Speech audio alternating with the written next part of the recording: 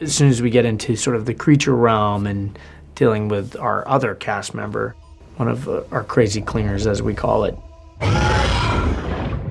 getting his movement right, getting a creature that is something horrifying like you might find down there, but also something that moves and sort of sneaks around in a fashion that would be something of an underwater space. So dreaming up this stuff and getting the animation right and getting the keyframes right and getting the comping right, it's a never-ending story.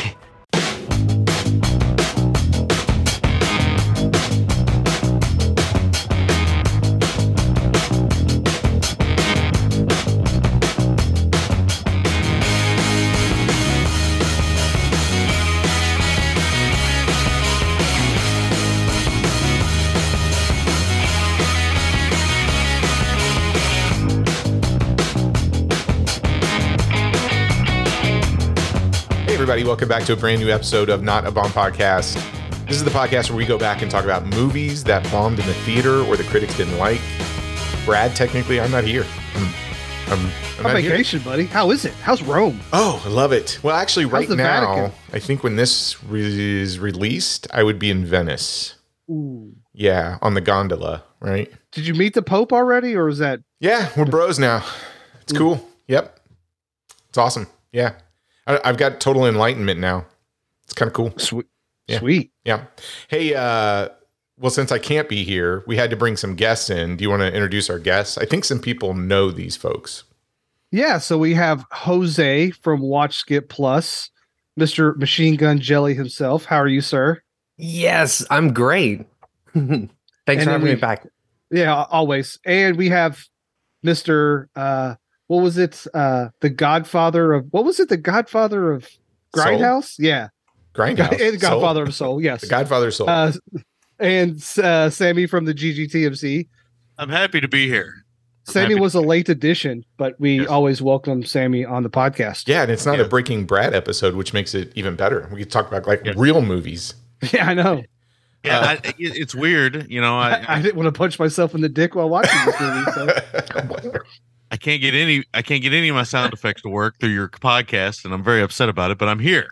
Okay. Hey, it's all good. I'm technically not here. You're here. We're good. I've never left. At this point, this is like, I mean, me and Jose always joke about this being a second home, but Jesus. Or first home. You're like the GIMP that we, put out every once in a while. What are we talking about tonight, Brad? I think, it's my pick. Yeah. Underwater from 2020. I'm pretty excited It's a about science this. fiction action horror film. Yeah. Is this a first time? This was the first time I'd seen it. Had anybody else seen it before? I had seen it. I went to the theaters to see it. Woohoo! Wow. Cool. Yeah. First time I've seen it. Okay. Me and Sammy. Well, our buddy Charlie has been repping this movie for a long time. So I saw it as soon as it came out on a physical media on Blu-ray. Okay. Thank you, Charlie, for repping it because I came out of the theater loving it and wishing more people had seen it. Oh, yeah. Just tip your hat there, Jose. Jeez. Sorry. Can I set the stage a little bit, Troy? Of course. Capsule review. Yeah. Okay, so this movie was released, and we'll get into it here in a second. Wow. On January 10th of 2020. Yeah. You know what date the first American confirmed case of the 2019 novel coronavirus in the USA was? In 2019? I have no clue. You turned 2020. You turned into Mike Tyson for a second there. Oh, sorry. In 2020. Yeah. Coronavirus. Coronavirus. No, Brad, I don't know. It was January 20th of 2020. So 10 days after Underwater was released, basically the world started to change. So that's right. Office, you could say the world went underwater. Yeah. So where's my sound effects? Oh, I'm sorry. No, damn it. Yeah. Prepare clips going forward. Why am I thinking that? So maybe it was the American. So was the COVID virus detected in 2019? In late 2019? That's why that's the 19, Troy. Ah, got it. There you go. Yeah, but I can remember it was one of those things where I was like, I wonder if it's going to make it over here and if we're going to have to wear a mask. Like, Canada did, because Yeah. that's the bird flu and everything else. It never really kind of affected America. I remember having that quaint thought Well, so around December of 2019. I think it was March when we went on lockdown. Was that right? Yep, March 11th, I think, or something like that. So March Yes. 5th, I was told to fly out to Seattle, and I was just a few miles from that nursing home that had that major outbreak for work. Wow. And of course, flying back, I'm like, where is everybody? There's nobody in the airport. What's going on? Turned into Right. 28 days later, all of a sudden. Well, this is typical work for me. Like the timing's ridiculous. After 9/11, I flew to Canada the week after. Again, nobody on the airplane. So, let's not talk about those events. Let's talk about underwater movies. Sammy, you've reviewed a few on Gentleman's Guide to Midnight Cinema. I think the most recent one was Deep Star 6. Was that right? Does that sound about right? Yeah. Okay. Yeah, that is. I'd say that was the last one. Yeah. Yeah, I was thinking about Love this. I mean, it's a very specific genre, sort of these horror sci-fi films that take place underwater. And I was trying to think, okay, what are the big ones? And when I go through the list, they all came out right around the same time, if not the same year, right? So we've got Deep Star 6 that was released in January 1989. Leviathan, I don't know. Leviathan, March 1989. Is that a Russian word? Oh, Is that a Russian word No, origination? No, I don't think so. Okay. it's a biblical word. Biblical It's word? it's used in the Bible. How about that? Okay, there you go. Lords of the Deep, April 1989. Roger Corman. Yep, the big one, The Abyss, August of 1989. Then we get Who the directed that? I don't know. It was, I think it was just sort of a leftover. It takes place with a submarine going after another submarine, and they find Ooh. aliens or something. It was shelved for a long time. Okay. And then the only other one I can think of was Sphere in 1998, the Dustin yeah. Hoffman one. Yes. I saw Sphere so many times on HBO. Me Are there too. any others you guys can think of? There's a lot of them. Really, I think of the Deep. I mean, Deep, I mean, how say that. I mean, how far down the rabbit hole do you want to go here? I mean, there's kind of the difference between, the underground mining facility, the underwater mining facility, or some shark films are considered underwater films. Yeah, I was trying to narrow it down because I was thinking of a film like Creatures of the Abyss that's also known as Plankton. But that one takes place on like a yacht in the sea, and even something like Meg has an underwater facility, or Deep Star 6 has it, but it's really a shark movie, right? So Oh, Yeah, what I about the 3D movie Sanctum? Yeah, there's Sanctum. okay, Also yeah, produced by that guy that did The Abyss. okay. I mean, does Crawl count? I mean, Crawl doesn't really count because you're not underwater the whole time. It's kind of a alligator. Yeah, I was thinking of like 89 specifically. You had all these films that were, here's a facility underwater. What about Finding Nemo? No, Brad. Deep Blue Sea, The Life Aquatic. Would it? No, The Perfect Storm. no. Piranha. I don't. Perfect Storm. I don't think so. The Black Sea. Black Sea. I think it's just putting words together, Flash. bud. How about Frogmen from 1951? Maybe. No, I I have no Oh, idea. Aronofsky's Below. Aronofsky's Below, Haunted Submarine. Okay. yeah. All right. There's another one. Yeah, I mean, guys. Yeah, Jeez, Hunt for Red nuts. October, K-19 Widowmaker. I guess some of those are submarine movies, and that's kind of a different genre, really, right? yeah. I wouldn't like Das. That'd be in the Das Boot genre, Yeah, right? I can tell you Guys, this. what? Das Boot. Yeah, that's. Hey, keep your boot to yourself. I'll tell you this. I love underwater facilities and movies. Do you guys Mhm. love them as much as I do? Yes. Oh, By man. nature, it They're scares so the crap out of me because the Yeah. thing I've always, the thing that terrifies me about the ocean is when it's infinite, right? You can't see the end of it. It's very much Well, like technically, it's not infinite. I know, but when you look at it, like Jaws and stuff like that underwater, it just goes on and on. At least in space, you get these little Which white is dots. infinite. Right? But it. Wait a Jesus, minute now. Brad. Troy, We are you're off breaking- to Troy, you're you're the breaking- races with this one. Wow. you're What saying- I'm you're saying the is ocean. The ocean Perception. is infinite. No, what I'm saying is The ocean, while it's not infinite, when you look at it, you can't see the end, right? It's just blue. Keeps going on and on. Space, It's faux infinite. Faux infinite. I can't do this. I think you're thinking surface level conversation here. I am. I'm not talking about the science of infinity. Yeah. I'm just saying that there's something about perception of seeing something in the background like space doesn't freak me out as underwater where I can't see anything like beyond. It looks infinite. I know it's not infinite. It looks infinite. Space does not. This conversation is infinite. I can tell you that. Well, I'm also I feel like I'm drowning. I'm just also going to say, as somebody who grew up with asthma, water has always been freakish to me because it's like you can't breathe underwater, right? You'll drown. So. Well, I don't think you can breathe in space either, Jose. Spoiler, you can't breathe in space. Well, you can't do that either. There's bad pressure everywhere, underwater and in space. As we've come to discover with Not a Bomb, this is definitely not the place you come for scientific talk. We really don't like science.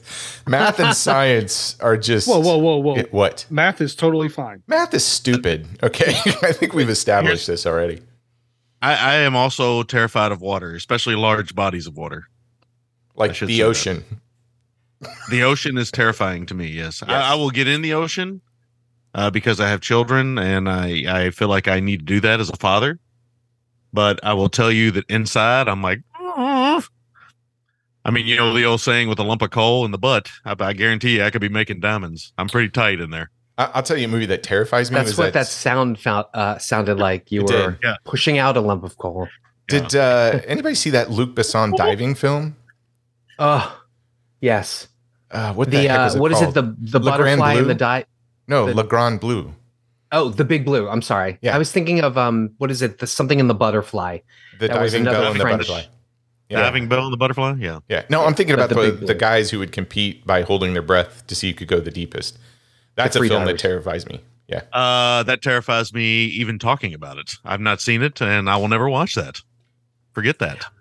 I was obsessed with all of those movies that you talked about. The Abyss, Deep Star Six, Lords of the Deep, and Leviathan. I've probably watched Leviathan the most out of all of them. Wow. Huh. Just because it's so wacky. It's got a great sexy cast.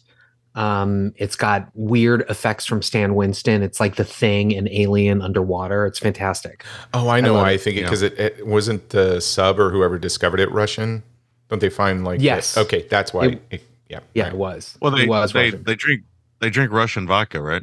Yeah, which had the virus, the changing thing in it. Yeah. And Amanda Pays is in it, and she's in her underwear, and she's sexy. And I'll say this: I saw all of them in the theater. I did not think Deep Star 6 at the time was great, outside of a couple of wow moments. Yeah, but so that's interesting, right? Yeah, but when you guys talked about it, I was like, well, I guess I should go watch it again. So I went and picked up the Blu-ray, which is phenomenal. It's another Kino release. And I really enjoyed watching it this time, which is weird. Yeah. No, it's a solid underwater monster movie. Yeah.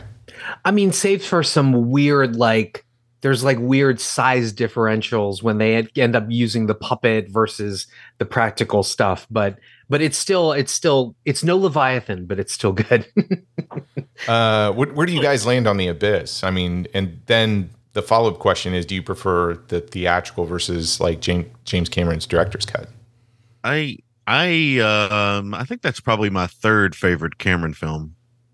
If I had to third. Ooh, all right, now give us 1 and 2. Give us. Well, that would be Terminator and oh man, what's the other James Cameron film I really like? True Lies, Aliens, Titanic. Maybe it's my second favorite James Cameron film. Avatar. Avatar Way of the Water. Avatar Way of the Water is actually a water film. Yeah. Is it? I don't know. You like Piranha 2. Ooh, I do like Piranha. Double D. Piranha 2 Double D. I like that one too. Actually, I think Abyss is my second favorite Cameron film. Now that I think about it, yeah. Which version of it? I like both versions of it. I like the theatrical cut. I saw it several times. I still got it on DVD. That fat DVD box. Oh yeah. Mm-hmm. And, Love fat DVD boxes. Yeah, you remember those fat DVD boxes? Got Tron I still saw on that the one? Independence Day and Die Hard, Big Trouble in Little Yeah. China, all those. The double ones, yeah. Yeah. Armageddon on Criterion. I got that fat one. Oh yeah. Love the fat I don't know ones. why. I don't even think like she- Armageddon. Yeah, just keep talking about those fat DVD boxes. Oh yeah. I love it. We could get under. We could just get underwater. We could talk about fat DVD boxes, and wait, we could do it infinitely. Abyss is fantastic, and it makes me cry every single time. And you guys know which scene I'm talking about. Yeah. Okay. Yeah. Yeah. Where I will say it ends a little weird, but I do like the film. I like the director's cut. I think the director's cut fleshes it out better than the theatrical. But yeah, there's some strong stuff in there. Yeah. I like it. I think when Cameron's doing anything underwater, he's definitely fleshing one out. If you know what I'm saying. yes. Yeah. He really enjoys that. What about you, Brad? Do you have a preference, or do you even like the Abyss? I've seen the Abyss a few times. I'm not sure I could tell you which version is which. I think the director's cut, does that have more of like the backstory, like in the conflict stuff between? No, it has the big aliens, the tidal wave. The big tidal wave. The big tidal wave is the way you can really tell the difference. Yeah. The massive, the mega tsunami or whatever they call it. Yeah. Yeah. Okay. The Cameron tsunami. Yeah. Okay. That one I do like. The Abyss is, I like it, and rumor is we're finally getting a 4K version of it sometime soon. So fingers that crossed. true lies. I'm excited about that. I think that the rig, as they say in these movies a lot, that rig is really well designed in the Abyss and stuff. Which I'm going to say a lot of positive things about this rig in this movie as well. Yeah. No, I'm with you. I actually, I saw it a couple of times in the theater and loved it. And when that director's cut came out, it really made it a nice companion piece to something like Close Encounters of the Third Kind, which I think is what he was going for, right? Yes. Yeah, I think so. Yeah. Actually, the Abyss makes me cry a couple of times. Yeah. But anyway, that's beside the point. Okay. Well, hey, let's not. Infinitely beside the point. Infinitely. Wow, we have sidetracked. We have. Well, but I love it. We're going to get back on, or try to, I guess, kick it over to Brad. We'll talk about when this thing was released on top of COVID, I guess. You want to give us a story there, Brad? I'm not saying that this like caused COVID. I think you were implying it, which sounds like a certainly didn't conspiracy theory. Yeah. I mean, I'm just going to say it. If This is when I hold up a nude picture of Hunter Biden in front of everybody. yeah. Oh, that's nice. Wow. On the water slide? Yeah, I don't know. exactly. I've seen those. Wow. I don't know how I've seen those. I have to. Look, we're not going down that path. Okay. I'm just going to say that I would have spread coronavirus. If I'd have been on that rig with Kristen Stewart, I would have been spreading some virus everywhere. Yeah. I think Hunter Biden was spreading virus everywhere. Okay. Okay. On to Brad. Released January 10th of 2020 with a reported budget of $80 million. Wow. Underwater grosses $17 million domestically and $23 million internationally for a grand total of $40 million. So it makes back half of its production budget. Wow. Ouch. Which is pretty sad. Damn you, COVID. Yeah, opening weekend. It opens in seventh place with $7 million. And it gets beat by the following films. Number one that week was 1917. In its first wide week. Yeah. This is really bringing back COVID memories. I know, really. This is really going to bring them back. Number two that week, Star Wars Episode 9, Rise of Skywalker. Yeah. Number two, Hey.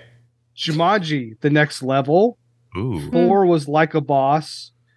5, I'm sorry, was Just Mercy. 6 was Little Women, and then 7 was Underwater. Dang. I know Little Women beat Underwater. What the? I know Watch Skip Plus doesn't talk about Rotten Tomatoes, but this isn't Watch Skip Plus. That's this right. is not a bomb. Hey, I did In really this good on that podcast- episode. I never said the term Rotten Tomatoes. I was pretty proud of myself. Thank you so much. You're Troy. welcome. Meanwhile, I'm like la la la la la. I just said some guy's name like 4 times incorrectly, but I didn't say Rotten Tomatoes. I heard that. Kittlidge. Kitteridge. Rotten Tomatoes has Underwater at a 48% with the Boo. critics and a 60% with the audience. 60. Yep. And also, the Christians have a little bit of a problem. Pagan With worldviews. underwater. Pagan underwater views. Pagan underwater views. Okay. Can we vote? Yes, You have to explain the scale, okay. though. Yes, guys, we're getting excited. Getting We're sorry. We're sorry. Overzealous, all of you. Okay, so for those of you who are not familiar, movieguide.org is a Christian website that gives our little Christian eyes and ears protection from anything that might be naughty. So they review films not for their quality, but for their content. And they use a scale of +4 to -4. +4 being the most positive, -4 being the most negative. Gentlemen, I'm going to start with Sammy. Sammy, where is Underwater on the Christian scale? -2. All right. Okay. Jose. I said -1. Okay. So Troy, my friend. do I get to pick? Do I have to pick something they haven't picked? No, you can pick whatever you want. Okay, just make sure. Well, I'm gonna go -2. All right. It is a -2. Yes. Dang. So- I think So there's a reason. I have a theory. I bet Troy probably has the same. Okay. Theory. Oh yeah, it's at the end there. In this review, yeah, Cthulhu. Yeah. In this review, they break it down into a few categories. So the first category is dominant worldview and or other worldview content / elements. AKA pagan This is worldview. This is a strong moral and redemptive but scary tale of survival and sacrifice. Ooh. Under foul language, we have about 23 obscenities, mostly H and S words, but including 2 F words, 5 strong profanities, 4 GDs, and 1 Jesus profanity, 9 light profanities, mostly OMG. So they say OMG or they, No, they say, oh my God. Okay. Right. Yeah. Yeah, but And that's they'll like say- that's like using the Lord's name in vain. That's Yeah, how can that be a minor? They call that a light profanity. I don't know. Okay. Violence. Very strong violence, including a couple of gruesome undersea deaths. See, I have a problem. This movie's called Underwater, and they keep referring to undersea. They keep saying undersea. Come on, let's. Do they use the word infinite anywhere? No, they don't, because we're not moronic. Jesus. And lots Sorry. of intense, Add Jesus into there too. I just said it. Yeah. So intense jeopardy and violence involving floors and walls of massive deep sea facility implode and buckle Intense. around people. Intense Uh, Jeopardy. Is that like watching Jeopardy with like being nude or something? Yeah, like while you're whipping yourself too, because you've sinned or Oh. something. In the flesh, so to speak. Yeah. Yeah, scary What underwater. is self-flagellation? Yes, For scary 200, underwater Alex. monsters. Listen to this sentence: scary underwater monsters with scary-looking pointing teeth stalk 6 survivors and eventually try to attack the survivors. Many narrow escapes. People get injured and sometimes die. Sometimes. Okay, here we go. Nudity. Yeah. Oh, is this the third Brief- category? Yes. Okay. Does it say Fourth. not enough? Yeah. Here we go. Nudity. Brief upper male nudity. Uh-oh. And lead character wears a sports bra or halter top and shorts in some scenes where she's not wearing a fancy, bulky, deep sea diving suit. Huh. When not, when Yeah. she's I mean, not. Yeah. You've got I look. really- You have to clean up their grammar when you read I this know, I'm stuff. sorry. Yeah, Alcohol I mean, use. I really get turned on by Gears of War esque armor. Yes, I know exactly. She did not wear a halter top, No, I come on. What? is even all I I'm know going to that. say. Okay. I'm a straight male, and I was like, that is not a halter top. Alcohol use. No alcohol use. Smoking and or drug use and abuse. No smoking or drugs. And last category, miscellaneous immorality. 2 survivors have a close. Whoa. This is 2 survivors have to close an undersea safety door to a safe room on a bunch of other people when it comes clear the other people will not make it. God, that is. I don't worst. understand what you just said. That is not a What? sentence. They had to shut a door on people. Then say that. I know exactly. They Okay. okay.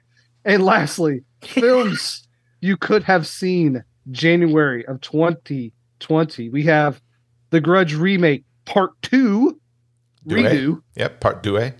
Yep. We have 1917, Just Mercy, Like a Boss. We also have Bad Boys for Lizife. Doolittle. You guys remember Doolittle? Because The Robert Downey Jr. thing?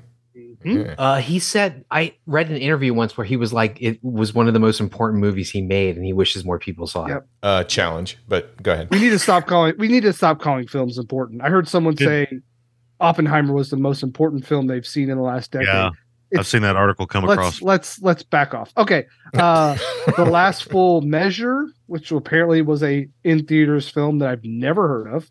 What is the Um, last full measure? I don't know, Samuel but it's Jackson.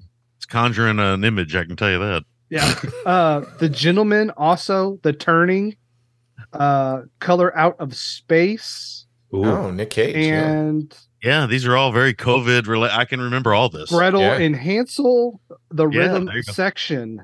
And I Oh. believe there was one. Nope, that's it. Hey, we just talked Did we about just the talk- rhythm section. Yeah, we Yeah. just did talk about the rhythm section. So that one was affected by COVID. Yeah. I like yeah. that movie. There's a lot of bombs in there that we can pick from, actually. Yeah. The Gretel and Hansel film, I which believe it surprisingly was is pretty good. I due enjoyed to that. Yeah. COVID. I don't Yeah, know if you that's, heard about this thing, but there was this thing called COVID-19. That was Anthony Perkins' son directed that, right? Gretel and Hansel? I'm going to say Oz Perkins? Sure. It's Perkins, yeah. Maybe. Yeah. Well, hey, speaking of people behind the camera, or as our comrades say over at Watch Skip Plus, below the line, Below the line. we'll kick it over to Jose. Здравствуйте, comrades. Tell us Below the all. waistline, yes. Tell us all about the folks who kind of worked behind the scenes on this. Yeah. Sure, Below the, under- below the waistline. Give us the last great measure. Oh, Brad's sinking. No, Okay, he's anyway. rising. He's rising. No, his desk is What? rising. He's sinking. There he goes. He's gone. Yeah. It is the weirdest. Okay, so under the waterline, we have our director is William Eubank. He started mainly as a cinematographer and a host of shorts and videos. He directed a few direct to streaming thrillers, some starring 50 Cent and Dave Bautista. But he finally broke into the hyphenate realm, that being writer hyphen director, on 2011's Love. While I've never seen this film, the logline goes, a man spends years alone on a space station orbiting Earth after losing communication with Houston/Earth, which I think are the same thing. But he spends time on maintenance, exercise, watching old messages, and reading a journal by a soldier in the American Civil War. What? I don't know. Anyway, it sounds interesting. No, it doesn't. That does not like sound interesting. Moon meets, say, a YA novel. I don't No, know. pass. Film Most got a- notable. It got a lot of buzz, though. That film did. It did. It buzzed. Okay. Nerds. No. Most notably, he wrote and directed 2014's The Signal, starring Brenton Thwaites, Olivia Cook, and Lawrence Fishburne. Mind you, this is not the 2007 horror film The Signal, directed by 3 directors. Yeah. We covered The Signal on GGTMC. So Yeah, good. it's an interesting film. I kind of dug it. It's not great, but it'll make you think, and it definitely has style to burn. I think Absolutely. it's kind of great. I So agree. I- It's I kinda great. mean, I like it a lot. Yeah. Eubank would go on to direct the Paramount Plus requel Paranormal Activity Next of Kin. Right. And then his resume stops. I think he's got So- like 4 things in production or coming out. He of does. it. Yeah. He does, but you know, who knows? He's got a Russell Crowe movie coming out. Oh, Land of Our- Bad, I believe, is what it's called. Land of Bad. Yeah. Yeah. It's a war action movie or something like that. Russell Crowe drives past McDonald's and doesn't stop. Mm. That Russell Crowe, yeah. Okay, so our writers are Brian Duffield and Adam Corzid. Duffield, Yes. Troy's making the horns symbol. For this guy. Heck yeah. Should be familiar to Not a Bomb listeners, as he wrote 2020's Love and Monsters, also covered by Not a Bomb. Correct? Episode 36. Yes. There you go. One of my One of the best favorite movies we've done. Yeah, look, if we were choosing pantheons of films, you'd have stuff like Brigsby Bear, stuff like that. Love and Monsters would be in there. That movie's amazing. It's fantastic. I saw it in the theaters. I was like, this rocks.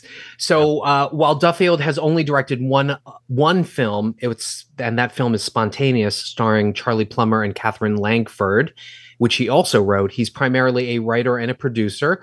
He has written and produced the Netflix Babysitter films. They're kind of like meta horror parodies. He produced Cocaine Bear. He developed for television and EP'd the new animated Skull Island series on Netflix. That is sort of, I guess, tied to the legendary Titans universe.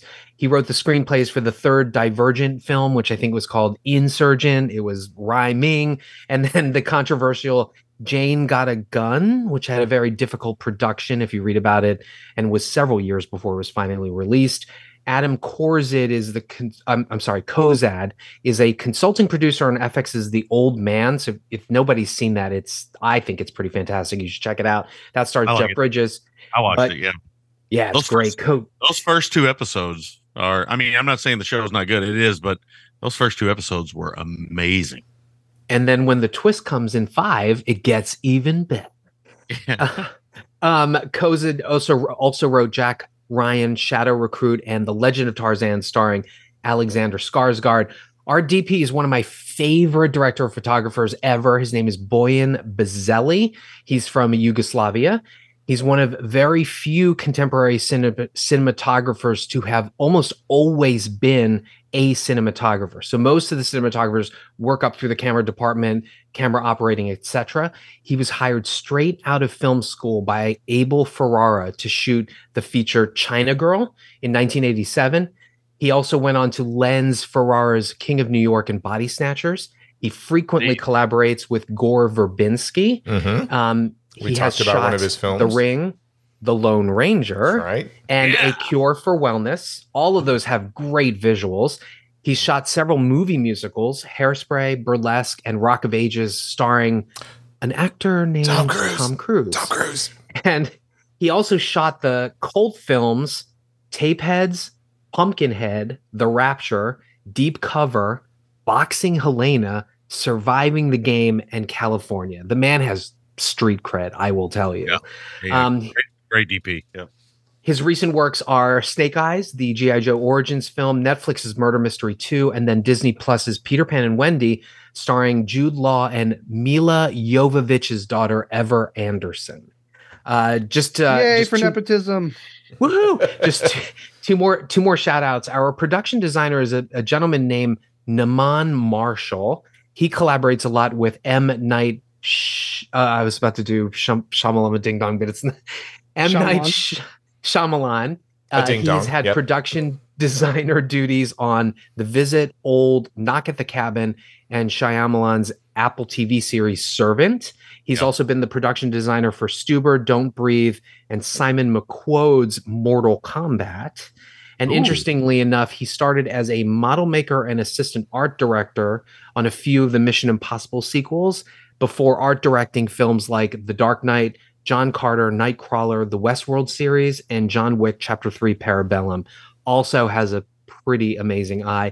And this is produced by Peter Chernin. I won't go into why I love Peter Chernin, but suffice it to say, if Chernin is a producer on a film, 9 times out of 10, you're going to at least enjoy watching it. So when I see his name, I kind of check out this stuff. But IMDb, Peter Chernin, he's pretty fantastic. Yeah, there's one name I want to throw out there too, and I don't know if you looked at this, but the visual effects supervisor, Blair Clark. So no, I have not. Yeah, this is a creature feature. So one of the things that I'm always interested in is who worked behind the scenes on either the visual effects, the special effects, the creature design, etc. This name pops up because it's super interesting, especially when we talk about the back end of the film, specifically the big climax. But Blair Clark, he started working for ILM back in 1985 as a puppeteer on Young Sherlock Holmes. And then he moves on to work like Willow in 1988 as a stop motion model maker. He becomes an animation supervisor for Tibbet Studios and does The Haunting in 1999. Moves into visual effects supervising. His first film that he did was Cats and Dogs from 2001. We've seen his work before on this show when we talked about Hellboy back in Hellboy was 2004. Our episode was episode 97. And most recently, he's worked on stuff like Clifford the Big Red Dog in 2021 and Secret Headquarters in 2022. So I think that's a name worth mentioning because a movie like this sort of lives or dies sometimes on its creature effects. And when we get to share our thoughts, I think it'll be curious, like, did we think he did a good job with his team? So actually, you know what? This brings to mind actually two people I guess I should mention also. Yeah, go ahead. Leandre Lagrange, he is the creature designer. Yeah. And he is actually pretty fantastic. He works with MPC, which is a motion picture company, moving pictures company. It's a special effects and visual effects crew, but also Legacy Effects, which is essentially the continuation of Stan Winston Studios. That was founded by Shane Mahan, and they created the underwater suits, which are fantastic looking. They look like half anime, half like sci-fi. They're pretty amazing. Yeah, I Wait, agree. say anime again, please. Anime. Okay. Oh, Ooh, fancy. Yeah. I think Victor Cassell would pronounce it that way as well. Okay. Well, there's a limited cast here. I think if you look at the credits, there's like 10 people, at least on IMDb. I'm only going to mention a few. We'll start with Kristen Stewart. So, Jose, we already know you're going to talk about one film that she's done. So I'm going to start with you and just get your opinion on her as an actress. Talk about Charlie's Angels. Go ahead, do it. Yes. Yeah. So I knew Kristen Stewart from Twilight, and no surprise, I loved all of those movies. You're so gay. You're so gay. I love it, but you are. I'm so Brad. sorry, everybody. Brad. Everyone, I'm a Don't big apologize for flaming being homosexual. gay. No. No, Literally. he should not. But it's so funny because I knew. I apologize for liking glittery vampires. Listen, and, I apologize for Brad saying you're so gay. There's nothing wrong with being so gay. No, there's totally not. I knew he was going to say that. I mean, gay, Twilight, they go together. Anyway, I never thought she was a great actress in those movies, even though I loved those movies. And so I'd always seen her as either the indie darling because she'd done things like, Personal Shopper and Seaberg, the Prime movie. Mm-hmm. And even watching those, I still was kind of like, the verdict's out or what have you. And then I saw Charlie's Angels directed by Elizabeth Banks. And she just looked like not only was she having so much fun in it, but I was like, damn, she can act and she has comedic timing. And then I don't think the audience thought so. The audience may not have thought so, but they are wrong, just like the aggregate website, which shall not be named. Okay. Jose, there was no audience for that movie. I am the audience. I'm the gay audience of one for Charlie's Angels. And it is fantastic. aggregation. I can't even talk. What the hell are you trying to say? Aggregation. Aggregation causes aggression. Oh, There we go. Yeah, it does. But seeing Kristen Stewart not only in Charlie's Angels, but then her very measured, deliberate, tick-full performance in Crimes of the Future, as well as this movie, and I have finally come around to saying that Kristen Stewart is a good actress. What about Spencer? Have you seen Spencer Kind of yet? great. I have not seen Spencer, but okay. I hear it's. I haven't seen it yet, but I bought it because, your podcast brother, Sammy Will, repped for that pretty hard. And I'm like, well, if he thinks that highly of it, I should buy it now. So I just haven't gotten around to watch it. Troy did not buy Charlie's Angels. No. Look, we're going to do that movie at some point. I'm waiting for the 4K to go on sale, and then I'll buy it. Troy does all of his Blu-ray and DVD shopping at the GGTMC. Yeah. You need affiliate links, GGTMC. That's what you need. Yeah, It's really. terrible. It is terrible how much I spend from listening on your show.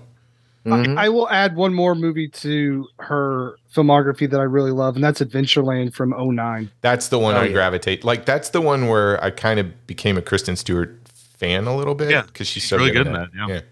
I mean, I've always liked her. I have. I even though I knew, I have not seen a Twilight film. I just want to say for the record, I'm not saying that I've seen the first one. How just don't- gay does that make me, Brad? I've seen the first one. Does that make me a little gay? Quarter gay. Quarter gay? Okay. Quarter. The thing is, 10%. That's probably to me, accurate. it's a simple thing of I just don't really care enough. But I do like, a lot of the stuff she's popped up in, including, one that I'll rep for that I think gets kind of crapped on, and that's Doug Liman's Jumper. which I think is actually a better film than a lot of people think it is. I do like that film. I do like that. Oh, yeah. I will also rep for On the Road, the Jack Kerouac. Oh yeah, she was in that. She was yeah. She was actually really good in that too. I just think she's into the wild too. She's an interesting actress. She works. I think she plays both sides very well. The independent darling and the big budget stuff. I think she knows what she's doing with her career. Well, I just think it's so interesting how her and Robert Pattinson have to fight so hard to shed that Twilight skin. Yeah. Like Robert Pattinson have come back around and people are like, oh no, he's a good actor. And now people are kind of doing the same thing with Kristen Stewart too. But it takes so much work. I mean, even like Daniel Radcliffe is saying this with Harry Potter. It's just, you have to do like 20 films before people start to see you as not that character. Sure. Sure. So yeah, I always forget when you look at her filmography that it goes back to things like Panic Room, Zathura, stuff like that, even before Twilight. She's good in Panic Room too. Yeah, she is. Yeah. The other name I just want to spend Zathura, by the way, Zathura is the better version of Jumanji. Oh my God, by like 1,000-fold. Yes, yeah. I agree 100%. If people have slept on Zathura, you're sleeping on the wrong movie. My kids watch that way more than anything else. They love that film. It's a good one. The other actor that I kind of get excited about that shows up in this is Vincent Cassel. Now, before I kick it over to you guys, the two films. Cassel. Sorry, Vincent Cassel. I might have called him Victor Cassel, by the way, earlier, but Vincent Cassel, yes. Okay. Sorry. The two films where I kind of started paying attention to him was the Crimson Rivers in 2000 with Jean Reno, which I think is a fun little thriller. And it actually has some good martial arts in it too. And then he followed that up a year later with Brotherhood of the Wolf in 2001. Ooh, yes. Which those two films, I mean, when I saw him, I'm like, who's this guy? And then I automatically, as soon as I see his name in something, I'm like, oh, I'm interested. But I don't know what you guys think of him. Sammy, you probably have a little bit more exposure to him than I know myself. Yeah, I mean, I think he's one of the great actors in the world right now. And he has an amazing presence. Yes. Like his face is so made for movies. It's unbelievable. I mean, he is both haggard and sexy and all these things kind of mixed. And he really, for me, he never really feels like he's acting, even when he's kind of going over the top and stuff, like in the Ocean's 13 film or whatever. Yeah. He's really good in that. But he's also in fairness, for me, he's in, one of my favorite films of the last 20 years, which is Irreversible. So yes. Man, I've watched it. I don't think I can go back to it. I really can't. That is the king of transgressive films. Yeah, we covered it. We didn't cover that, but we did cover a 2-film series he did that I highly recommend people check out. So it's the Mayreen films, Killer Instinct. Yes. And Public. I was about to recommend that too. Yeah, definitely check those 2 films out. They're amazing. I bought those because of your stupid show. Yep. Yeah, I'm sure you did. Yeah. Yep. He also was in Black Swan. He was the gross, seducing, we're doing Black Swan, done to death, I'm sure, but it will be powerful. Yeah. Brad, thoughts on that? Was a Vincent? horrible imitation. No, it's pretty good. But I love his accent. Yeah. I would also say that there's a French term, joli lad, ugly, beautiful. I think it absolutely applies to him because there's just something really weirdly compelling about his face. It's not quite beautiful, but it's also not quite ugly. But oh, let me ask you this: is he the French Danny Trejo? No, he's not the French. I think Danny Trejo is like ugly, beautiful. I love Danny Trejo. Yes, but I'm just saying, yeah. I'll agree with you on the face aspect. Danny Trejo doesn't pick the kind of films that Vincent does. No. I know that. I'm just saying his look and his presence. I wouldn't put him in the same genre or caliber of acting. But their look, they're so memorable when you see them. Yeah, I would agree. I would agree. What about you, Brad? I mean, hey, Brad, if you haven't seen Crimson Rivers, you need to watch. I know you'll like that film 100%. Okay. I mean, but Brotherhood of the Wolf is one of my favorite movies of all time. So he's in that. Yeah. So he gets a pass for me. Okay. And he's in that Joan of Arc film as well, which I like a lot. The Messenger. Yeah. Oh, that's right. He is. Yeah. So good. Oh, is that a Luc Besson, Luc that is a Luc Besson film, Mhm. isn't it? Luc Oh, Besson. yes. starring Mila Jovovich. Sorry, I just And John Malkovich, by the way. Jovovich Malkovich. Hmm. there's only going to be Cassell. 2 other names I want to mention real quick. The first one we can talk about real quick, TJ Miller as Paul, who made his screen debut in 2008's Cloverfield. Just real quick, gut reactions on TJ Miller. I feel like he's either a love him or hate him kind of thing. There's 2 Cloverfield alumni in this film. Oh, that's right. There's John there are, Gallagher actually. did 10 Cloverfield. 10 Lane. Cloverfield Lane. Mhm. Yep. Yeah. TJ Miller. So here's the thing. I think he's really good at what he does.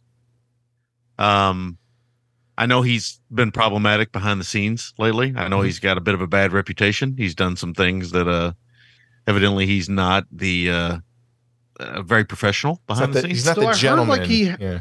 He I got me heard, too. like, I heard he had like a brain aneurysm or something, and it like triggered like Personality come out stuff. and I mean, said that's some what he said. yeah, Yeah. some stuff. He gave some reasoning for it, and you kind of want to give people the benefit of the doubt, but you're also like you're still kind of a huge asshole. So yeah, Yeah. I just wanted to bring that up.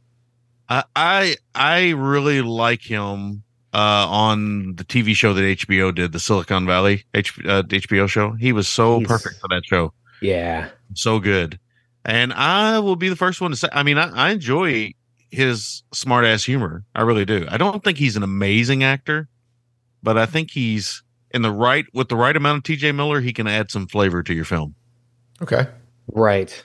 So like he does in here kind of what he did in the Transformers movie, but that movie was such a wreck that you hardly even remember TJ Miller was in it. So but I agree. Silicon Valley, I think that his style of acting though, that sort of deadpan, snarky commentary kind of thing, it can definitely wear thin on people. I know people who've tried to watch Silicon Valley and they're like, I hate that fat guy. I can't watch it. Well, do You know? do you think like because he did Deadpool, the first one? Do you think doing that film kind of pigeonholed him into roles like Underwater and Deadpool? His character are very similar. He's playing Weasel. Yeah. Yeah. Okay. Yeah. I mean, it's very Silicon Valley as well. Okay. Just this sort of like narcissistic, like snarky. Yeah. Yeah. The only other name I want to mention real quick, because it gives us a chance to talk about how amazing that film is Jessica Henwick. So she plays Emily in this film, but she also played Amy in Love and Monsters. So, It was. yeah, if we haven't said it yet, if you haven't seen Love and Monsters, you really need to watch that film. She was Amen. really good in Glass Onion, which I did with Watch Skip Plus. So go listen to that episode. Woo! Yeah, yeah. And I'm probably the only person that watched the entire Iron Fist series because I liked her so much. Okay. I did because I like the Finn, what's his guy who can't act because he's We so should- sexy, but he was awful. We should have watched that together and ate ice cream. There you go. Well, there you go. He's also in Game of was the- Thrones. yeah, yeah. She's the But best thing about. Let's not forget she was in Love and Monsters, which is the thing. So if you heard all those titles and you're like, well, where do I start? Start with Love and Monsters. That Yeah, will make definitely you a start thing. with that. But I mean, and I agree with you guys. I love Love and Monsters as well. But she was one of my favorite parts of the new Matrix. I gotta say, I Yeah, did- Bugs was good. Oh yeah, she was. I know I'm probably the only one that liked that movie. No, I liked it. I liked it more than Troy and Brad, I think, but I didn't love it. I think you might be the one that champions it. I'm not. I'm not going to champion it, but I did. If we're I did talking enjoy about a it. movie that you will champion, once you see Love and Monsters, you'll go out and champion that to all your friends. Listeners, you can understand why Troy and the word infinite go hand in hand. Well played, sir. Okay, wait. Before we get to opinions, to the listeners, I had sort of texted to this group that they would not be able to divine which of the male actors in this film actually drive me crazy. That like I think is super, super, super sexy. So I wanted to hear everybody's guess because I will say this: Brad said, and I quote. Oh, you're reading our texts on. I don't think you should do that, Jose. No. I was just going to say. Okay, well, I won't read it. I won't quote it, but Brad pretty much said T.J. Miller shirtless was probably the high point. that would the film. be my guess as well. Yeah. Do you have a guess, Rick? Sorry, Sammy. Yeah, sorry. Yeah, you got to make sure you use my alter ego at all times, please. It's in my contract. Right. You can also call me Bugs, and you can infinitely call me Booty Tooth. Booty Tooth. Sir Booty Tooth. Yeah. I wish, I hate to do this on the air and not sound professional. Normally I would tell somebody to pause so I would sound professional, but Randy just texted me while we were recording here. So if Randy's listening, I just got your text as we're recording and you guys were talking and I was reading the text and apologize. Dang it, Randy. You've been podcasting for 15 years. Yeah. Way to be professional, Sammy. Yes, he's Randy. That's true. Okay, I give you that. All right. He brings us. He is the glue that holds us all together. That is true. Yeah, he is. But Rick, you have to vote on which of the male cast drove me nuts, makes me crazy, that I want to marry, that I want to sleep with, do all the things too. I also know you like hairy men. So is John Gallagher Jr. So for me, I mean, my immediate thought is T.J. Miller, but I'm gonna go with, and then there's a part of me because I'm not sexually attracted because I'm heterosexual, but I do find Vincent Cassell very sexy. Yep, that's so. Brad calls me 25%. I'm gonna go with John Gallagher Jr. I think he's the dark horse here. Mm-hmm.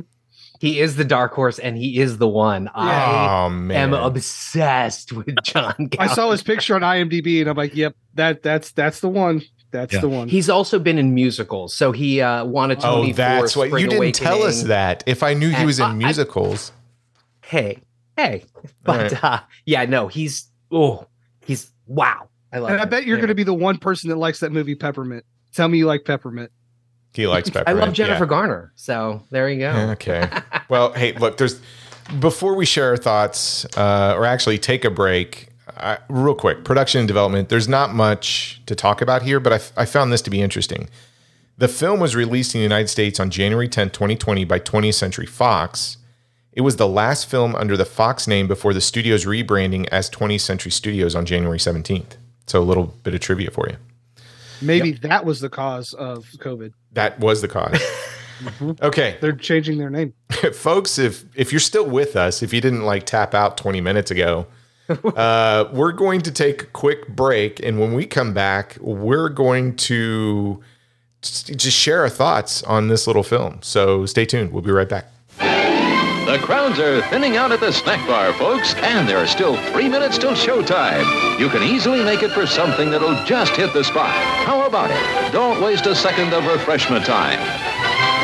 You'll find such an appetizing assortment of refreshments at the snack bar, you won't be able to decide what to ask for first. All of your snack bar favorites are there, including fresh peanuts, hot popcorn, and candy of all kinds. And believe us, you've never eaten better hot dogs, crisper French fries, or more delicious buttered popcorn.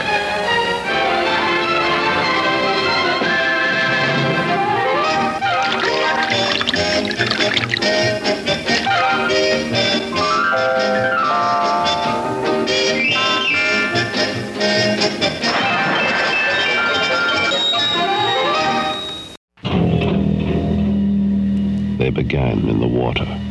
Dark, gliding shapes that violate every law of nature. They're not human, but they hunt human women. Not for killing, for mating. Humanoids from the deep. Starring Doug McClure, Ann Turkel, and Vic Morrow. Humanoids from the deep. Rated R, under 17, not admitted without parent.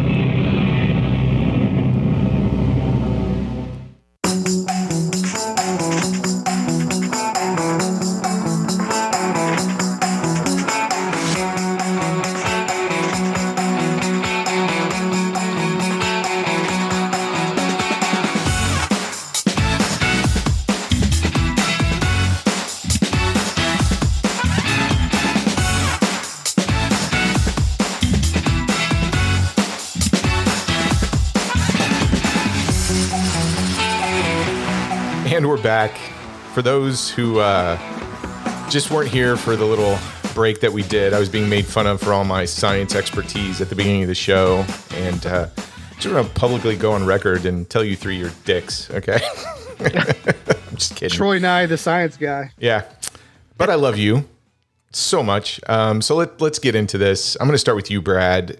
This was not a first time watch. You got to revisit this thing. So tell us what you think about Underwater. Yeah, so straight off the bat, I think this is one of the better science fiction films that's come out in a while. I think what it does really, really well is it's super lean and just kind of gets into it. I think there's like 5 minutes and then shit starts hitting the fan and it goes until the very end. I mean, we have like a solid 90 minutes where characters are pretty much in peril and they're going the whole time. I mean, obviously someone saw aliens and said, or Alien and said, hey, let's do that, but in the water. And it works. And I mean, at the end of this film, you have a big giant Cthulhu that is like the big bad at the end. And it's so cool. It's like, how did we get from Kristen Stewart brushing her teeth to Cthulhu? I don't know, but I loved it. You know, this movie is so good that TJ Miller can't even screw it up. And that's saying a lot. No, I really like it. Like the characters have a really good rapport. You know, there is a moment in this movie that gives me so much terror, and it's when they're crawling in the closed space. I get so claustrophobic that I get so uneasy with that stuff. And like there's a dead body in there. That doesn't bother me. It's like them crawling through small spaces. But yeah, I really enjoy this quite a bit. I think Kristen Stewart is doing her best Ripley impression. I mean, even down to like wearing underwear a lot of the time. Like it is a lot of homages to Alien in here, but I think she is really, really solid as the lead in as like the foundation of this movie. Yeah, I don't think there's anything wrong with it. I don't have any sort of nitpicks. I mean, it is 95 minutes of really good sort of your horror, action, science fiction mix that, you know, it's worth a watch. And I'm really disappointed that like 48% of critics, I know like it's okay to not agree with the critics, but 48% like didn't like said this was a good movie and 52% said it wasn't. Like, I don't know what you want. Like this to me is like what I want for like a Friday night film where I'm just going to sit down and watch something that's 100 minutes. Like, give me this. And the suits look really cool. I mean, everything aesthetically looks awesome. The monsters, they do a really good job of kind of hiding them until like the end when you kind of get to see more of the monsters themselves. But yeah, man, I really like it. Like, again, I think all the characters, all the actors in this are doing a lot. There's a guy who implodes and it is gruesome and badass at the same time. So, and no, let's not make up any submarine jokes about implosions, but you know, and that was another thing. It's like, should we be talking about this film right now? Is it still too soon? I'm like, it's fine. So, yeah. So this was a second viewing for you. It has some surprises, but was it still tense and scary and everything, knowing that you'd seen this before? I mean, what was the second viewing versus the first viewing like?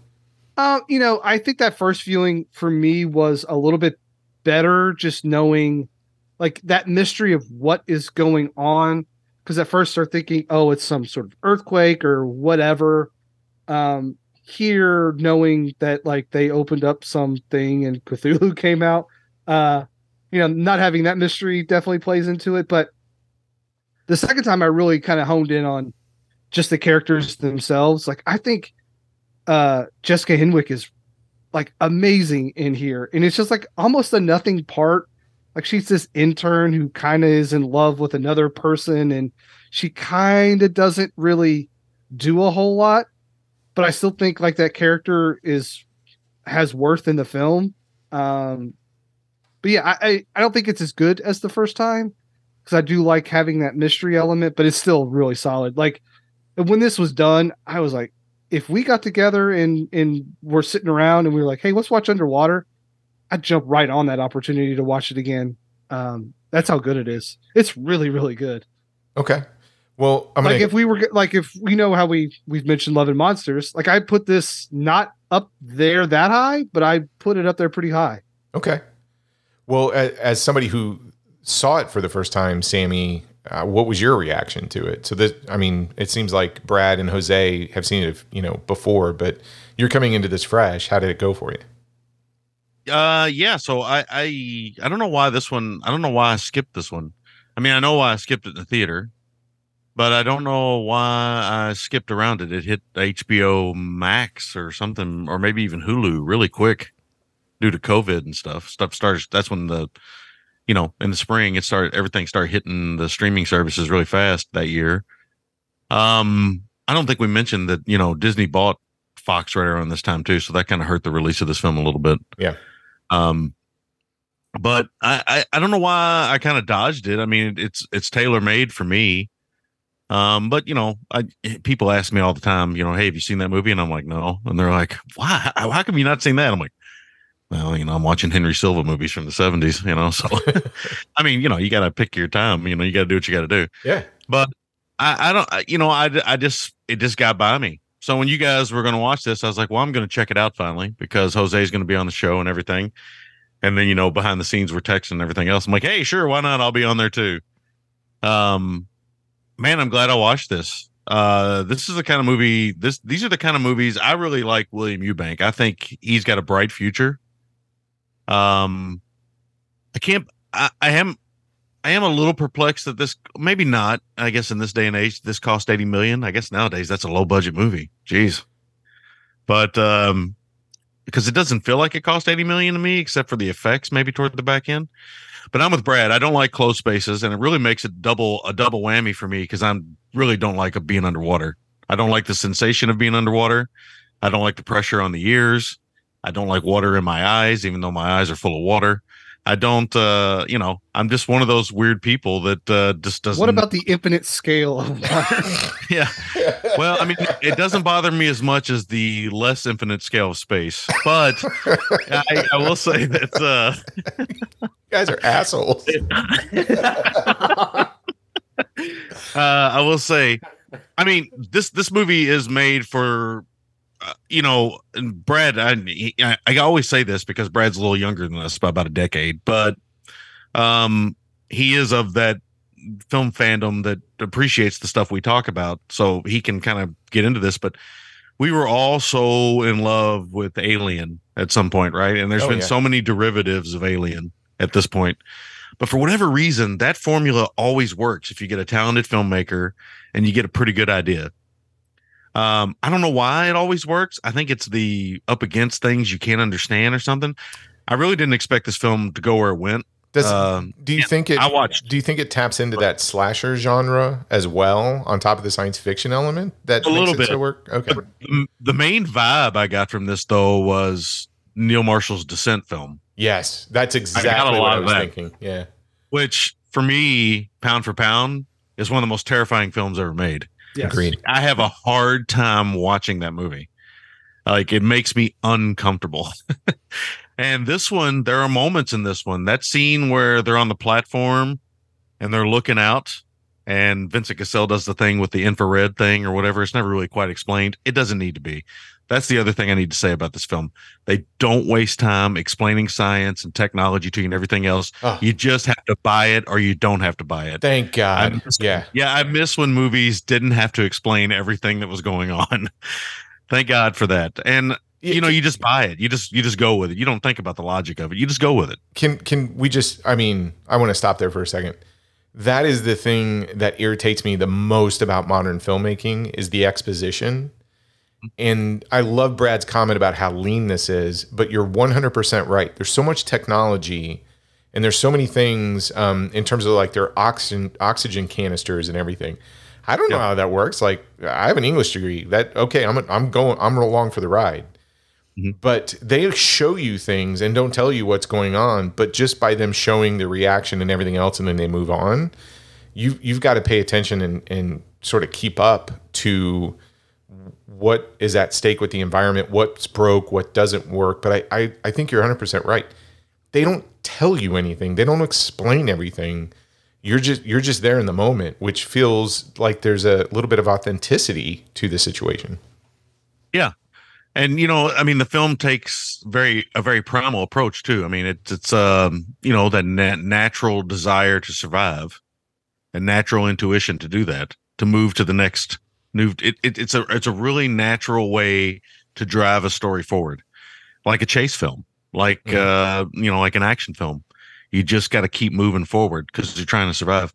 I really did not expect the film to go where it went. Again, I watch trailers and stuff, but they never really spoil things for me because I'm kind of in love with the filmmaking itself. So story beats really don't bother me. It's filmmaking that really is my thing. So I'm never really kind of overwhelmed by that. Actually, to go back to let me say this, because I say this sometimes on our show. I like Christopher Nolan. I think he's a very, very talented person. He's got more talent probably in his little finger that he ties his ties with than I do in my whole body. But one thing that irks me about his movies is his need to explain every single thing in every one of his movies to me like I am a child. Okay. That drives me crazy. Yeah. There's moments in Interstellar where I wanted to choke the characters to death before they got to the planets. I was like, you just shut up. There are moments in Interstellar that feel like you're sitting in a PowerPoint presentation. Yeah, you really are. At work. Like you're sitting in English class and trying to learn the definition of infinite. Anyway, we get to Avacula. No band. Sammy, just to address the Nolan thing, I think he, in a way, learned that because in Tenet, there is an exposition scene, and then the character literally says, but don't worry about all that. You don't need to know that, or none of that matters, or whatever. Yeah. Here you go. And then it was all just about the visuals. So yeah, I have major concerns that Oppenheimer will be 3 hours of exposition and some nude scenes. I'm okay for one, not so okay for the other, but we'll see. Anyway, I just want to say, I didn't expect this film to go where it went. It's really weird to say this, but I mean, this is a B movie, an $80 million B movie, which blows my mind. But this is a B movie. And like Brad, who's seen it twice, I agree. This is the kind of movie where it's like, oh, you haven't seen, you're around a bunch of people and they say, I haven't seen Underwater. I'm like, we got to put that on like right now. Like we got to sit down and watch Underwater. After you watch Love and Monsters. But yes, I agree. Yeah. It's not, when I say that, that doesn't mean it's amazing, but I think it is really, really well done. And I think William Eubank is a director. He's a young guy. He's a guy that really needs to be watched. I think he's going to have a really great career. It's weird to me that his movies all have like 6 and like 5.9 on the IMDb aggregate, because his movies are challenging and visually interesting. And I'm kind of surprised that people aren't really like, the reason why we covered The Signal is because I didn't believe anybody saw it. I thought people just didn't see it. And I was like, this has got some really crazy ideas in it. Why aren't people talking about this? And I wanted to kind of push it that way. This is the same thing. I mean, I really had a good time with this, and man, I can't say, I really can say very little negative about it. Honestly, I can't think of anything negative about it because it's so tight. Yeah. Like Kristen Stewart's underwear, and it works in every way. And I mean, it was sexy, it was scary, it was entertaining, it was exciting. It didn't hit me over the head with anything. It didn't have some kind of big idea, and it gave me a monster. I mean, it's pretty much everything you want in a B movie. Okay. And it was wet. Oh, yeah. There we go, Jose. So was I. Well, Jose, let's kick it over to you. What did you think about your viewing of this one? So, what's funny? After watching it again for the podcast and then reading some things and hearing all the stuff about like Cthulhu, I have to tell you, when I first saw the film, I didn't get any Cthulhu. And I think at first I really hated the marketing of this. I know. What? Because they're underwater and there's tentacles. No. That's not what we're raising our hand about. Oh, what is the monster's name again? Cthulhu. Okay. Is it Cthulhu? Cthulhu. I thought it was Cthulhu. Cthulhu. Do we know that for sure? Yeah. Yes, we did. Okay. Can we milk this infinitely? 75% of the people on Siete this tutte podcast, stronzi. But I thought it was like H.P. Lovecraft is just rolling around in his grave right now. Ye old English Cthulhu. I don't know. Ye Anyway, old English? Oh my god. Yes. Ye old English. like thou Cthulhu. Okay. Okay, keep Whatever, start I'm over. Yeah, wrong. sorry. Go look. You know what? Cthulhu is one of them words where I don't know if you're wrong or you're right. You can kind of go with whatever you want to. Yeah. What? Things This wrong. is the podcast where look, if you try, you get an A+. So there you go. There you go. I tried. Yeah. The participation trophy of podcast. That's Yeah. not a bomb podcast. So I missed all the Cthulhu references, and I think it's because also I did not like. Yeah, that's right. I'm not going to say it. You guys, I'm not going to say it. I love it. I love it. I love that you're so Just stuck on it. double You're down. gonna just keep going. Yeah. I'm committed to that. Personally, I love it. Hey Google, how do you pronounce Cthulhu? Okay, let me stop. Are you really good? Let me stop. Anyway. Oh my god. Ooh, top results. Okay, anyway. I did not get that reference. I also did not like the marketing because the marketing made it seem like Alien, and yes, it does look a lot like Alien underwater. But just you guys hit on it. It's like a sci-fi Irwin Allen disaster movie where every 4 minutes there is some sort of emergency or catastrophe that escalates the entire scare factor and the we got to get the heck out of here factor. I love Kristen Stewart in this. As somebody obsessed with the underwater movies, I definitely absolutely love this. Sammy made a reference to this film sort of aping another film. To me, it felt a lot like Pitch Black, more like Pitch Black actually. And specifically because that cave scene in Pitch Black, which I have issues with Pitch Black. I really do. Oh, I love Pitch Black. There are moments where it's amazing.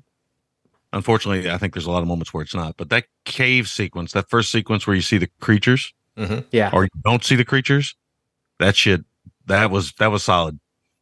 and they played around a lot with that, with not being able to see in the infinite darkness of the ocean. And I have to tell you why. I actually watched it twice, so now I've seen it 3 times. You watched it twice this week? Yeah, I watched Oh, it twice okay. this week. Yeah, but I'd also seen it before on I don't know why I'm streaming as well, shocked about that. You watched Justin to Kelly 4 times when we were going to record that week. I did not mean to bring that up. Keep talking about underwater. We're not talking about that movie. Yes, but so Hello. the reason why I was that Cthulhu? That was Cthulhu. You said it right. Good job. Cthulhu. Okay. So like Pitch Black, this film and the writers set it up almost exactly the way that the I forget her name. She's Australian. She's very sexy. She was the main character in Pitch Black. So just like in that film, in the beginning of this film, Melissa Kristen Stewart- George. No, it's not Melissa George. Oh, It's it's the Rada Mitchell. Rada Mitchell. Rada Rada Mitchell. Mitchell. who yeah. looks like Melissa George. Yes, who looks like Melissa George. So in the beginning of this film, it sets everything up, right? About who Kristen Stewart's character is.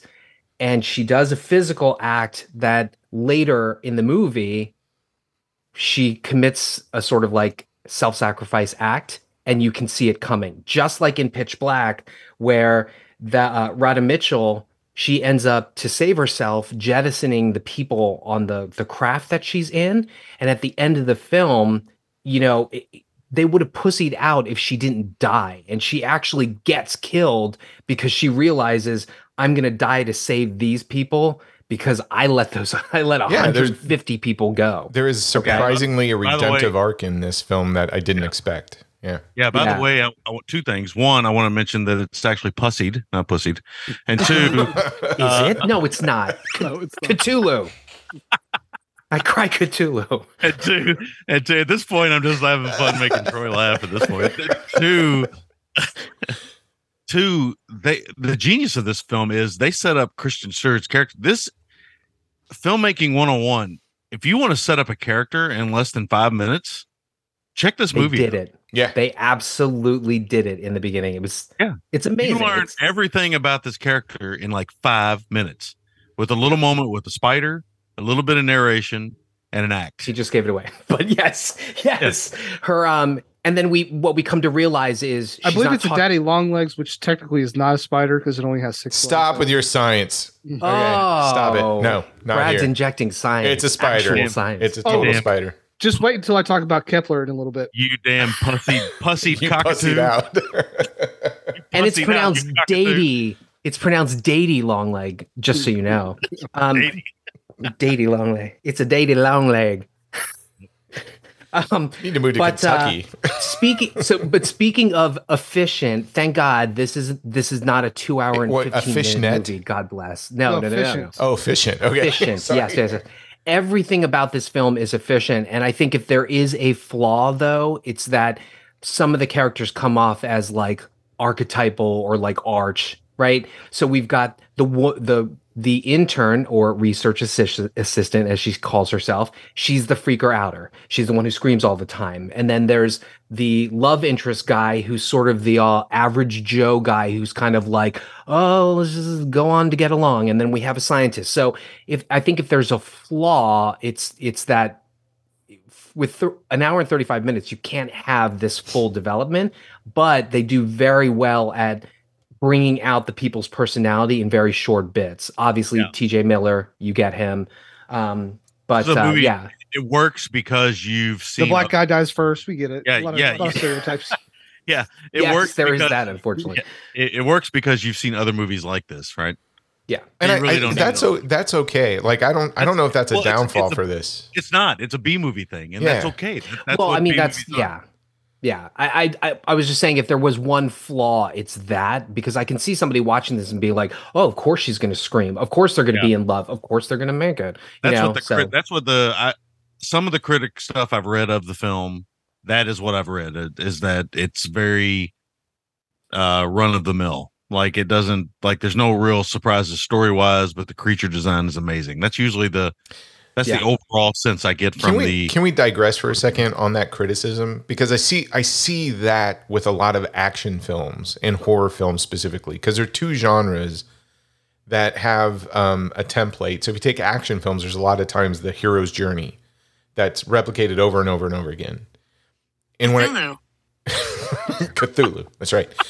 I don't understand that criticism if they do it well. If they do it really well, it's almost like a recipe, right? If you go cook something and you're doing it out of a book and somebody goes, man, that dinner was amazing. And you're like, well, I followed the Betty Crocker. I mean, it told me exactly what to do. What's wrong with that? What is wrong with that?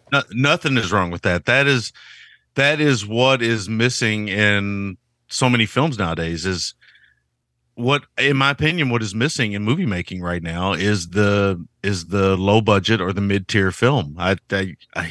Where people take the big box office success and you get all these derivatives of it. Mm-hmm.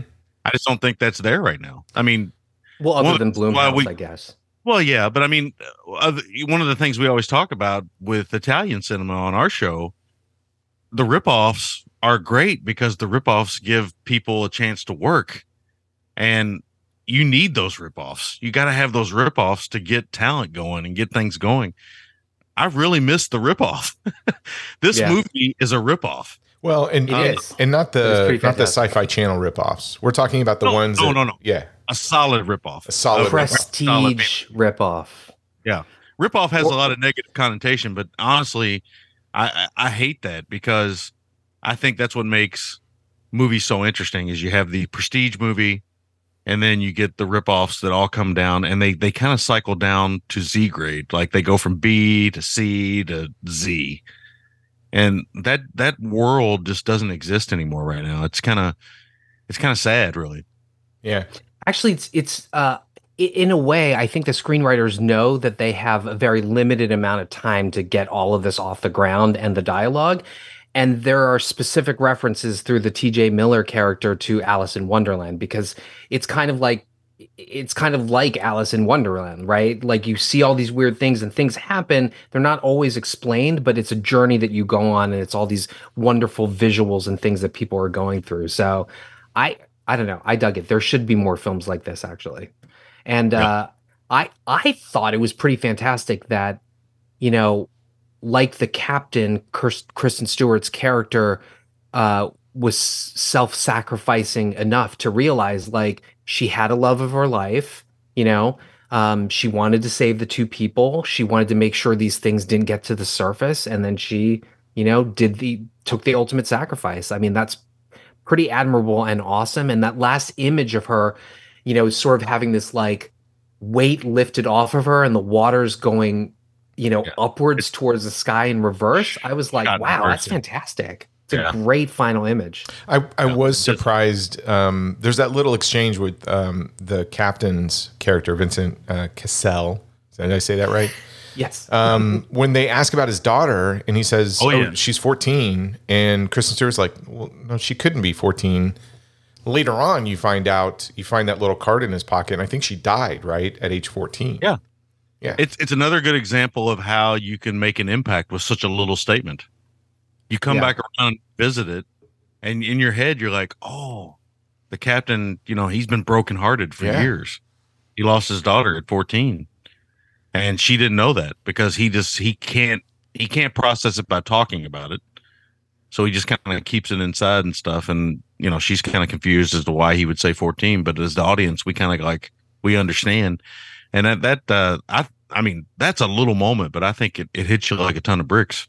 I agree. Okay. Yeah. I'm gonna say something real quick, because we're talking about this moment, and I need to blow your all's mind real quick. Uh-oh. So do you all know? So the drill thing is called Kepler. Mm-hmm.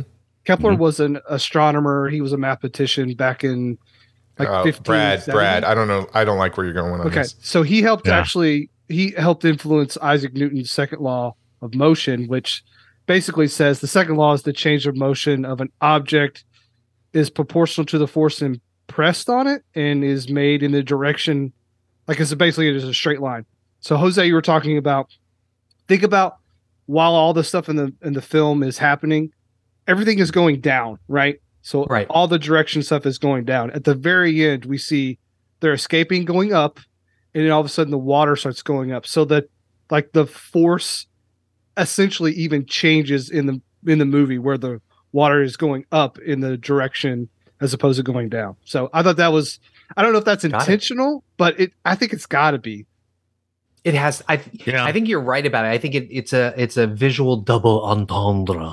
Yeah. Yeah. I think Eubank is that kind of filmmaker. I mean, judging from The Signal, I haven't seen Love, but I have seen The Signal, and I think he's always kind of trying to push those ideas out there a little bit. Brad, I swear to God, if you ever drop any kind of like science knowledge like that again, it's over.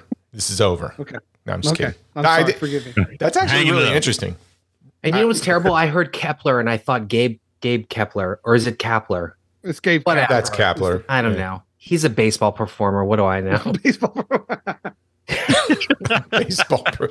Wow. A baseball performer. Yes. No, that's really cool. He touches the balls. Now that you said that, Brad, I'm wondering like how I want to go back and watch it. It has audio commentary to it on the Blu-ray disc. So But just think about all the momentum changes in this film. When people implode, everyone goes the opposite direction because it shoots them the other way. There's a lot of of momentum of this film, literally and figuratively. Yeah. And you're right. Cassell says that was just the third and fourth floor that collapsed on us. We need to move because it's all moving downward. Yeah. That's so cool. My thoughts. I agree with everything all three of you said. My experience with this is I'm watching it in the afternoon. No, I couldn't get anybody in the house to watch it with me. I'm like, hey, I'm going to watch this film. Nobody took it. That kind of blows my mind, but at the same time, you know, I know how it is. I mean, sometimes I can't get my kids to watch anything with me either. Yeah, and I mean, everybody's like Kristen Stewart, and I'm like, yeah, but it's an underwater like monster movie, and it was no, and I'm like, okay. So I sit down and watch it in the afternoon, and all of you have been over to my house, so I've got the I got the home theater thing going. I was a little disappointed it wasn't in Atmos, but fine, 7.1. If I have to. Yeah, if I have to. God, slumming it. I can't remember the last time I have screamed out loud in a film. Like there's some really good jump scares in this. Yeah, there's one that it literally it might have been BC Butcher when they stabbed the stuffed animal. Oh yeah, that might have been one. But so what was your big jumping moment? And it's the stupidest moment, but this is how good that film is. So they're going down in the beginning and they think that there's a survivor because their little indicators going off, and they see that body kind of floating, and you can barely make it out of what's going on with his back, but it looks like his back's moving, but it's been chewed up and everything. It's really kind of gruesome. And the next thing you know, this thing jumps out of the guy's back, and an audible scream, and I jumped up and I spilled like water on me, and I'm like, pause. I go upstairs and I get this whole like, well, what happened to you? I was like, don't ask me. I'm watching a movie. Get cleaned up, go downstairs to finish it. And then it did it to me again later on, but it wasn't the jump scare that got me so much as everything that is happening to these characters in terms of the disaster film genre and the pressure that they're under, and you have to get from point A to point B in a certain amount of time, or X happens, right? I'm so invested in this event that when these horror elements and these jump scares happen, I'm so caught off guard. And even TJ Miller, who I'm not a huge fan of, his little quips and humor do distract me a little bit from the tension, but then it builds right back up. And I think that's where the brilliance of this film is when it is a B film. I agree with you 100%, Sammy. But you get elevated with these little exchanges of dialogue where you're like, wow, that's some character I didn't expect to see in a film like this. Or that's something I really wasn't expecting from a scene. And then all of a sudden, when the traditional jump scare happens, it affects me. And because I'm caught off guard with the pacing or even my expectations of a B film, when the B film elements hit, like the jump scare, it really gets to me. And this thing made me scream like a little pansy. Or pansy. Pansy. Yeah. No, Pansy, correct. Pansy. Yeah. I agree with you. So many times the TJ Miller character in these films can be a little bit, they can rub you the wrong way, but like they use him just the right amount in this. Mm-hmm. Like it's essentially it's the Bill Paxton character from Aliens. That's the first vibe I got. It was the Bill Paxton character from Aliens. Yeah, he's not aggressive like that, but he's there. He's there to kind of just give you moments. At first, I thought the little Paul stuff was going to really bother me. Like I thought it was a little too cute, but actually the little Paul stuff kind of comes through and really has a nice kind of through line. Yeah, and really works. That was the stuff that kind of threw me off because I was expecting I like the Bill Paxton analogy. I was expecting that to run through, but then when he has these little moments of taking care of that stuffed animal, and then these just minor exchanges like the 14-year-old daughter, etc., it keeps you off guard. And just when you're guessing, well, maybe this isn't a B film, then when the B film elements happen, you're brought right back into it. But I love the fact that within the first few minutes, you know everything about your main character, and this thing starts strong and it never lets up. It is, you see those quotes about films about a movie being a thrill ride or, roller coaster ride, heart pounding, all that. This is the pure definition of it, but through that is sprinkled some elements that take you off guard and surprise you, which pretty much makes it, I think, the perfect B film, in my opinion. Yeah, so one other point I wanted to also bring out was, in the beginning with the spider, that tells us everything about Kristen Stewart's character, but she also learns from the black character as well, because even though he's not on screen much, my second and third viewing, what I saw was first of all, he's impressed that she says to him, she goes, Rodrigo, right?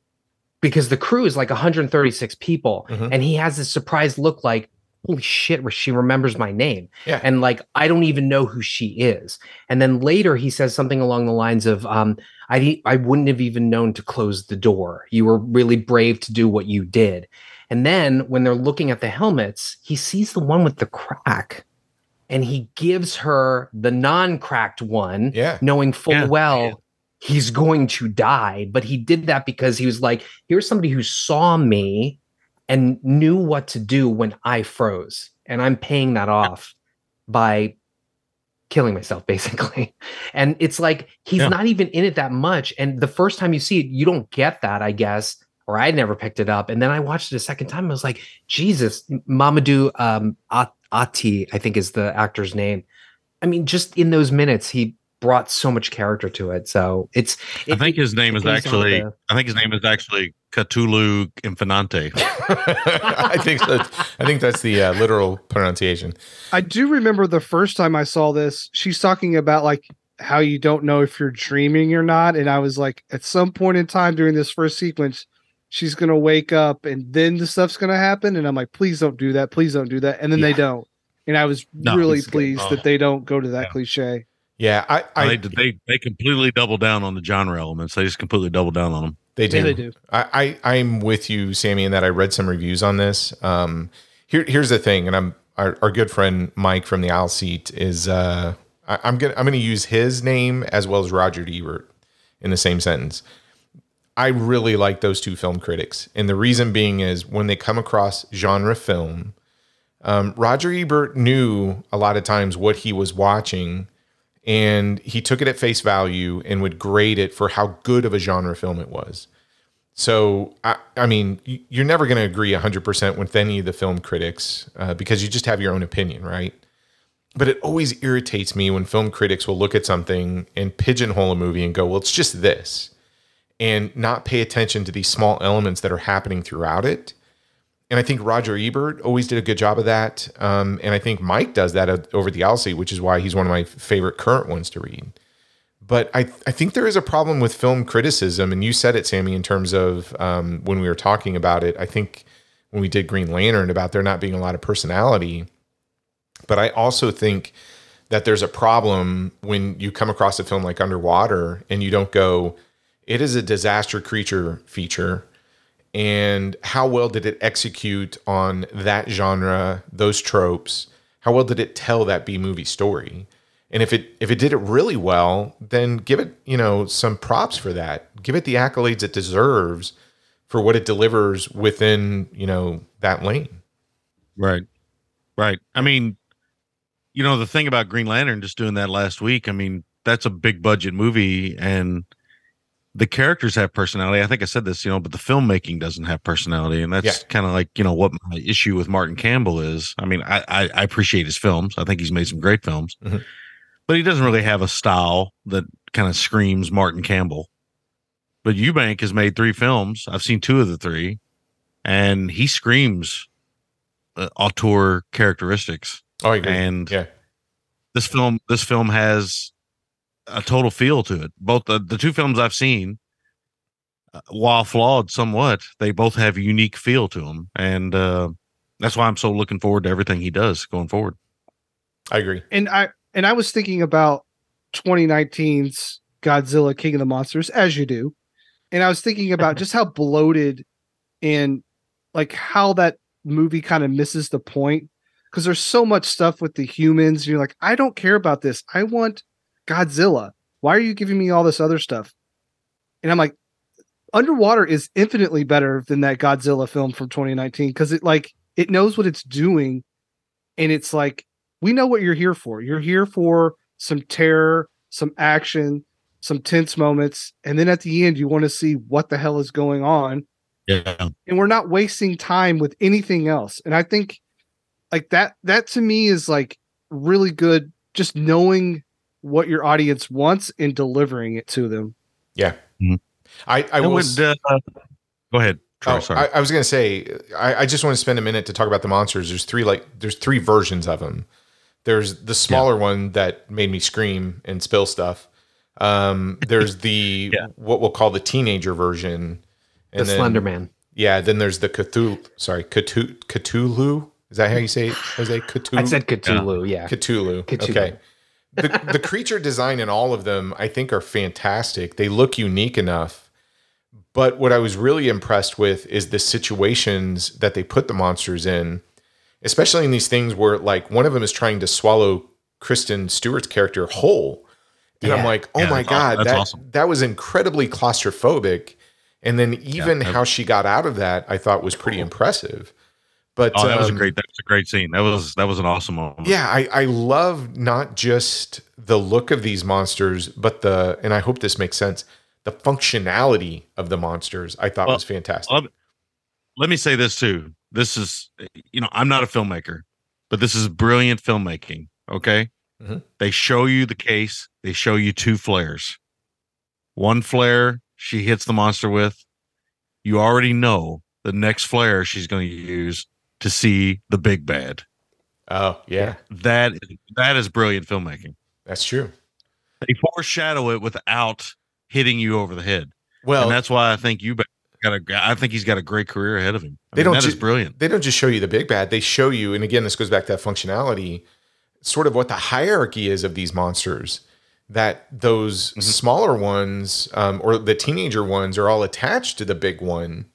In some fashion. Yeah, it's incredible. Like I love the fact they don't spend too much time on it, because it does allow you to go back and rewatch it and catch more things with it. They don't just like, here's the camera and you get to see everything about it. There's some mystery still.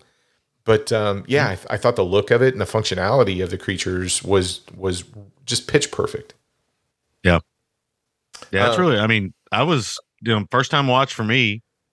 I've since bought it. It's 4K on iTunes, and it's got a commentary and everything. So, yeah, this is one of those ones where if people are over, and or if I'm hanging out with people, I'm going to be like, "Have you seen Underwater? We need to check out Underwater." It's one of those kind of movies. Yeah, it also looks amazing. Like, it looks amazing. It does. It might be a little too dark in spots, but I think that helps. Mm-hmm. But I can see the criticism. People's like, it gets too dark. Yeah, this is a nitpick, but it was a little too dark at the end for me. Once Cockatoo shows up, it's a little too weird. Once Cockatoo shows up, it's a little too dark. Was it? It looked good on mine. Says, I just saw the Blu-ray. It looked awesome. A lot of times, if you're in the dark, you don't want your Cockatoo showing too much. That's true. Yeah. Actually, you know what? Now that you guys have jogged my memory about when this was released, I saw this with Scooter and Randy, actually, speaking of Randy. And I believe one of the reasons why we went was we were like, this might be our only chance before we get shut down, basically. And so we were like, let's go. And it was like 7:00 on a Thursday, and we went, and then it got shut down. We did the same. I did the same thing. My story's not nearly as cool because it was Sonic the Hedgehog. Wow. Okay. And then I remember we were shut down, and I remember thinking, if I never get to go back to the movies again, my last film in the theater was Sonic the Hedgehog. Damn. Wow, that's pretty crazy. Any other final thoughts on Underwater? No? Okay. I'm going to start. No, it probably needs a 4K physical release. We'll say that. 4K Dolby Atmos release. The sound even on the 7.1 was fantastic, but I really want to see or hear Atmos on it. Yeah, I know, but that's 7.1. That's Marjorie Green level stuff. Oh my God. Okay. I'm Jose. I'm going to start with you. We're going to ask the final question. Is Underwater a bomb? It is not a bomb. And if, say, the Mahoning or the Colonial or the people that put on marathons are listening, please do Underwater and Charlie's Angels, and I will come and watch this double feature. Are you a watch and come? One of the other. It would be both. There you go. It's a hard wait. Sammy. Not a bomb. Everybody watch it. Not a bomb. Okay, I'm going to ask you, Sammy. Where do you lie on this? This is a hard, not a bomb. I love this. I love this. I really did. I liked it a lot. Again, some of the things I didn't talk about really was the sexiness of it. I think the film does a really good job of being kind of sexy in a weird way. It's not hitting you over the head with it or anything, but I really liked the kind of empowering thought of these females, just being it's a co-ed environment. Nobody's judging anything. Everybody's just there for survival. Mm-hmm. And it just, I don't know, it really works. I was pleasantly surprised, more than pleasantly surprised. I mean, I'm glad I watched this. So Awesome. It's definitely not a bomb. Okay. Can I also make one weird comment? Oh, like you haven't before. Go ahead. Just one? Just one. So, Go ahead. So as you know, you guys, I'm obsessed with John Gallagher, right? So if you guys, we heard, if you guys I read watch, on the internet. if you guys watch this again, they're right after Henwick looks at that weird picture that shows like things coming out of the sea and attacking gods or whatever. She is sitting down and she has her pants off, and Gallagher walks down the 2 little steps and he's got his pants off and bends down and says, "You ready to go?" And they say yes. And then in the next scene, Gallagher is taking his shoes off and taking his pants down. So there's an editing mistake. Oh, continuity. Yes. Yeah, I thought you were going somewhere. You started No, that no, story. no. I thought you What were do they going fuck? somewhere else, man. But okay, continuity here. No. Got it. I mean, I thought you were going to say Yeah. for me, That's- those suits evidently weighed 140 pounds for these actors. And Yeah. the hottest line in this whole movie is when Christian Stewart says to Henwick character, "You're going to have to lose the pants." I'm like, Yeah. Same as like I already did. yeah. I was like, I'm way ahead of you there, John Gallagher. Well, actually, Christian Stewart, but John Gallagher too. Yes. All right. Well, Brad, where were you landing on this one? Yeah, I'm with them. Definitely not a bomb. This is one of my favorite films that we've done, and this is one of the this was kind of our thesis for this podcast, was going back and kind of reintroducing films like this that deserve a second chance. Yeah, I agree. I think that's perfectly said. When we were doing the podcast, I mean, we run across movies where we like it, we want to champion it. But even sometimes I look at that and go, maybe that's a stretch. I really enjoy it, but how do I sell it to somebody from a quality perspective? This is definitely one of those where I don't think enough people saw it. And I think as you champion it, people would have that same reaction and go, wow, this is really good. It's proof that our friend Charlie really knows 50% of the time what a good movie is.